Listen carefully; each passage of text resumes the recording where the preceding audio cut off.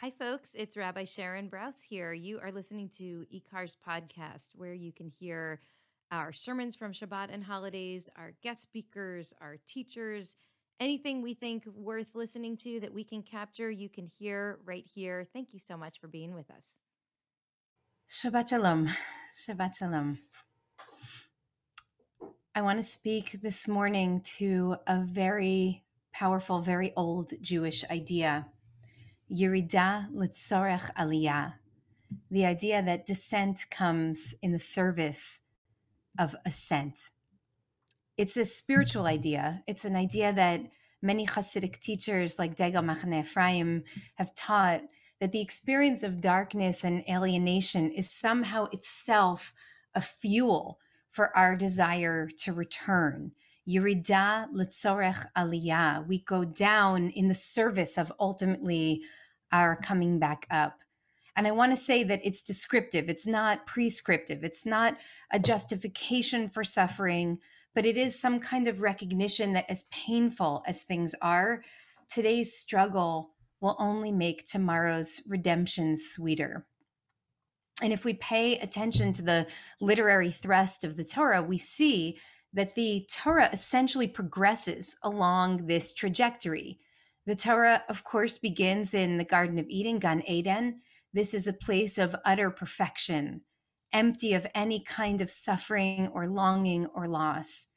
But then, very quickly, from the height of that physical and spiritual fulfillment, the book of Genesis quickly becomes a narrative of descent and exile and punishment and devastation, stories of conflict between nations, conflict within families.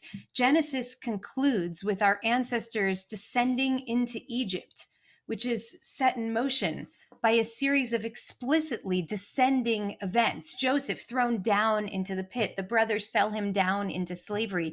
He's imprisoned down in Egypt. The famine leads the brothers ultimately to follow him there seeking food.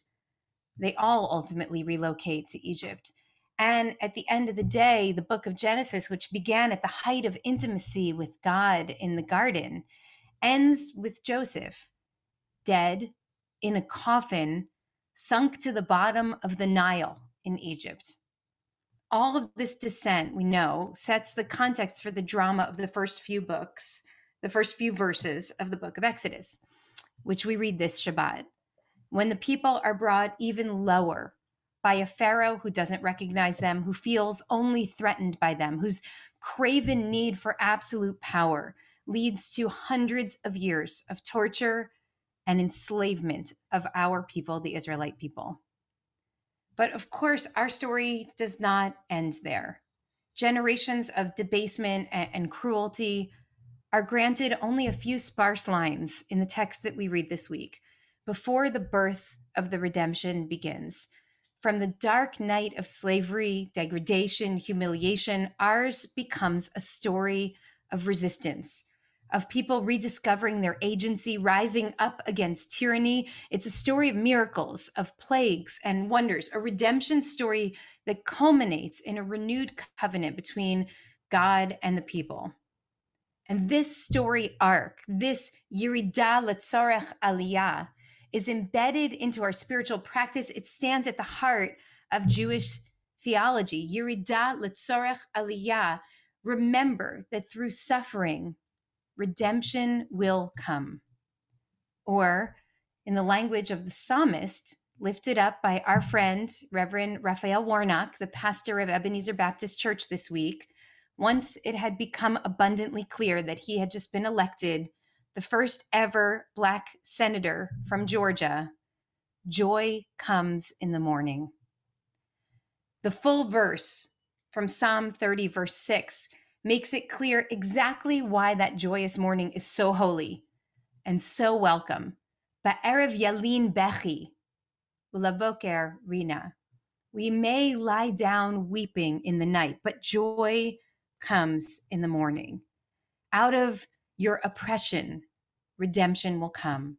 From your tears, laughter will come. From your sorrow, new life will be born, new love, new blessing.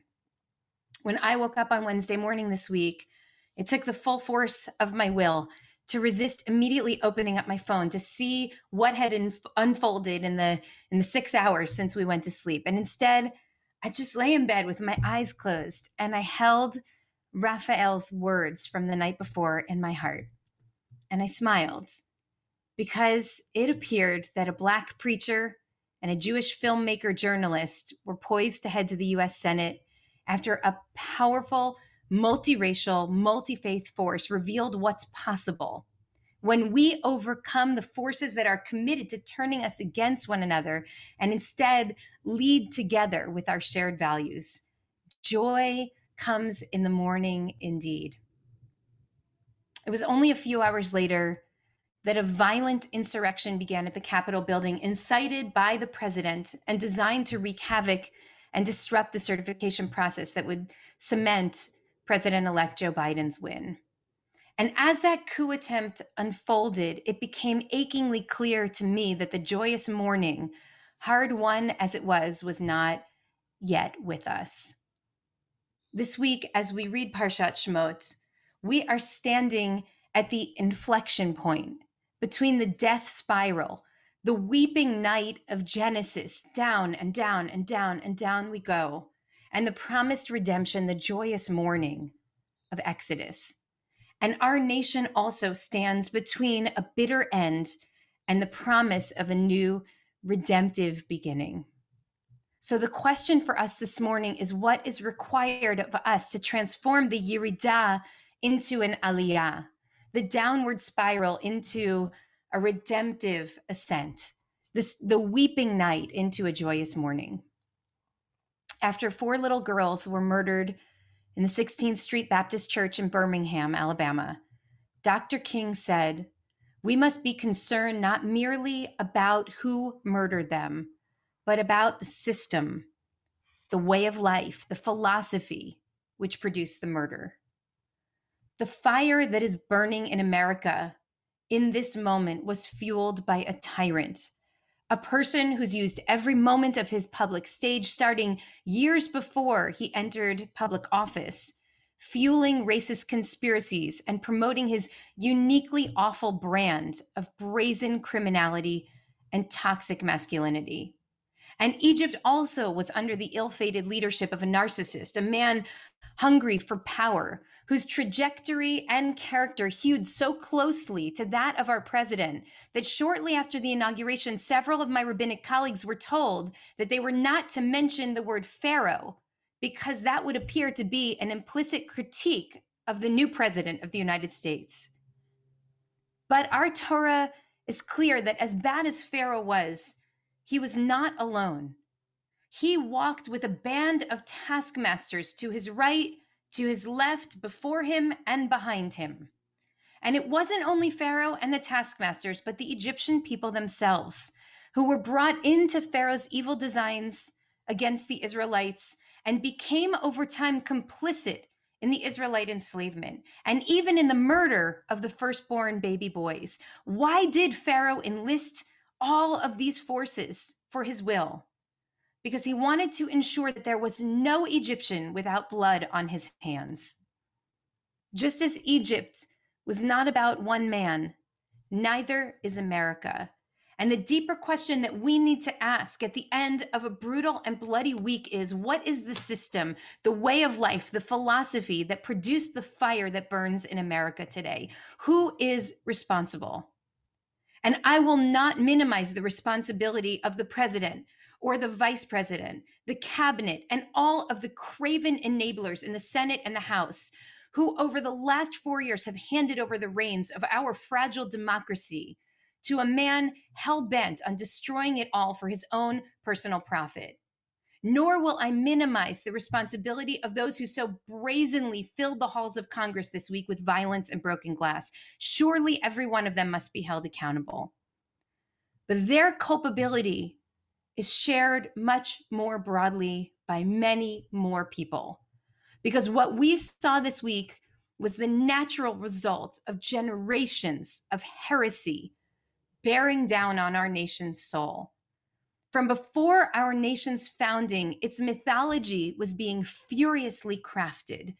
For generations, children in this country have been fed a diet of racist lies, raised on the heresy that God loves them more than their neighbors, taught that they would be diminished in a more just, equitable, compassionate America. Millions of people have become intoxicated by the lie of white supremacy, a spiritual cancer that has metastasized at the heart of our nation, a morally bankrupt politics that claims that patriotism requires the suppression, the criminalization, and the dehumanization of fellow citizens.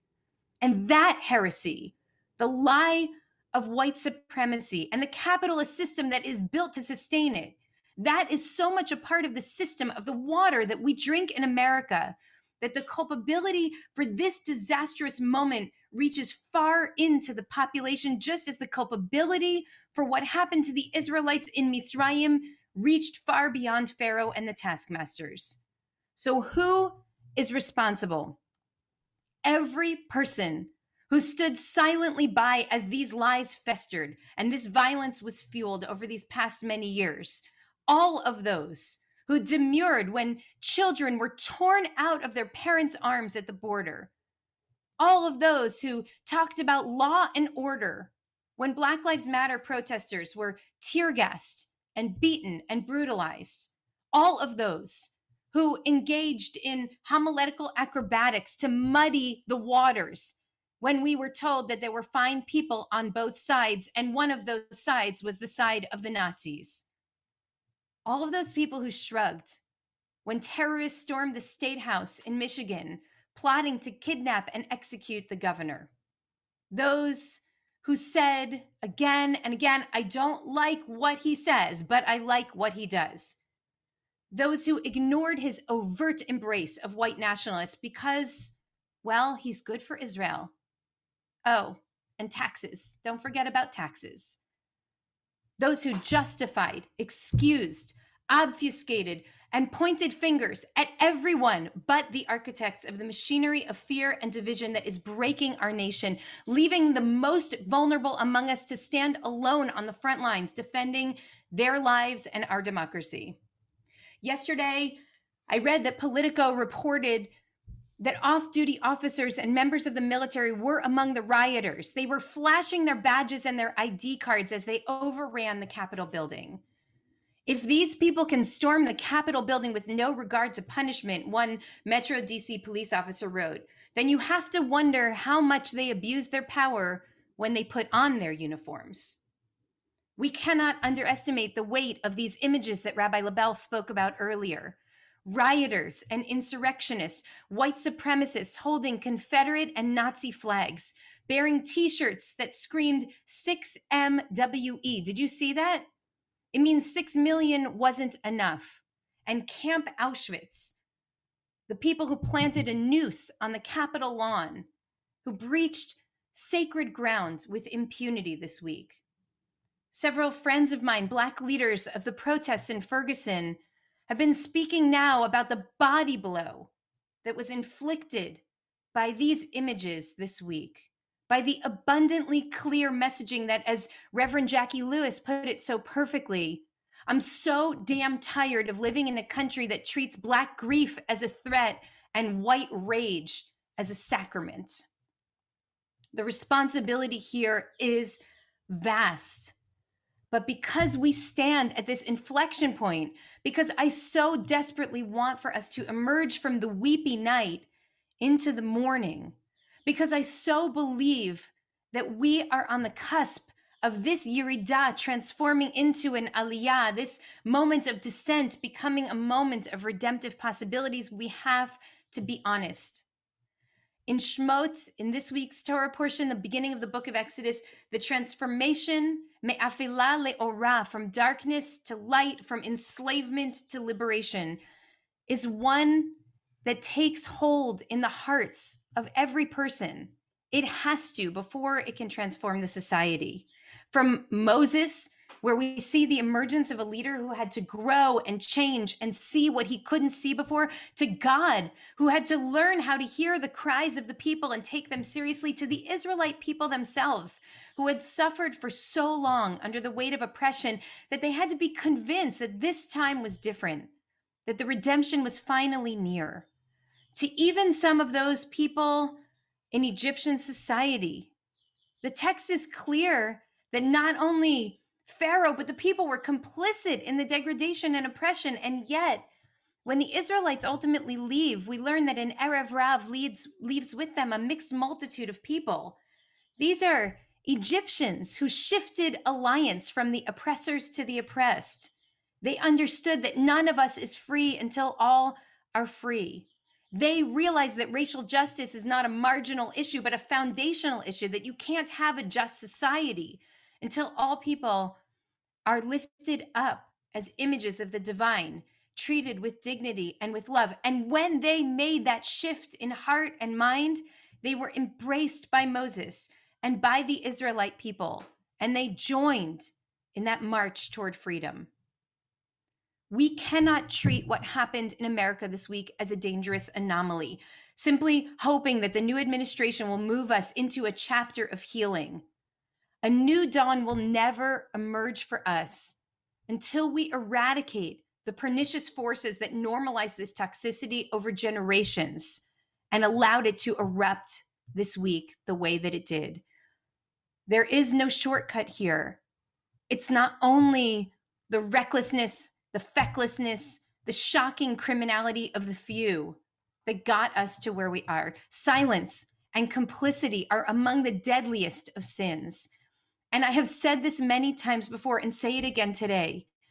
We all have a choice to make. Either we work to dismantle oppressive systems, or our inaction becomes the mortar that sustains them. I still believe with all of my heart that joy will come in the morning. We were cheated out of celebration this week. The news from Georgia is no bottom right-hand corner news. And yet clearly we are not fully ready to enter this moment with all of its promise. In order to transform the weepy night into a joyous morning, in order to bring forward the new dawn, we are going to have to be honest with ourselves and with each other. We're going to have to be reflective.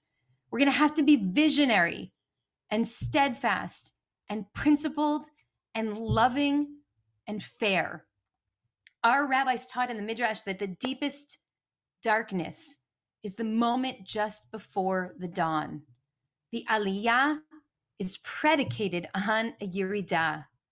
I know that the contours of the joyous morning that we all yearn for will be shaped by our imagination, by our courage, by our willingness to dream bold dreams from within the weepy night. And so I look at this past week as a week of incredible pain, but also a week in which the veil has been lifted. This is not the end. This is a new beginning. May it be a new beginning that we reach with blessing, with hearts wide open to the work that all of us need to do in the days ahead. I wish you Shabbat Shalom. Hey everybody, Randy Sklar here. I'm an IKAR member. And Jason Sklar here. I'm an IKAR fan. Yeah, and we love IKAR so much. We love the message that IKAR delivers in their many podcasts, and we feel like most people feel there aren't a lot of podcasts in this world. I think there are only 2 or 3. There's only a couple, so what we'd like you to do is donate to IKAR. Get ikar-la.org so that they can do more podcasts and more cool things, because Lord knows the world needs more podcasts. Yep.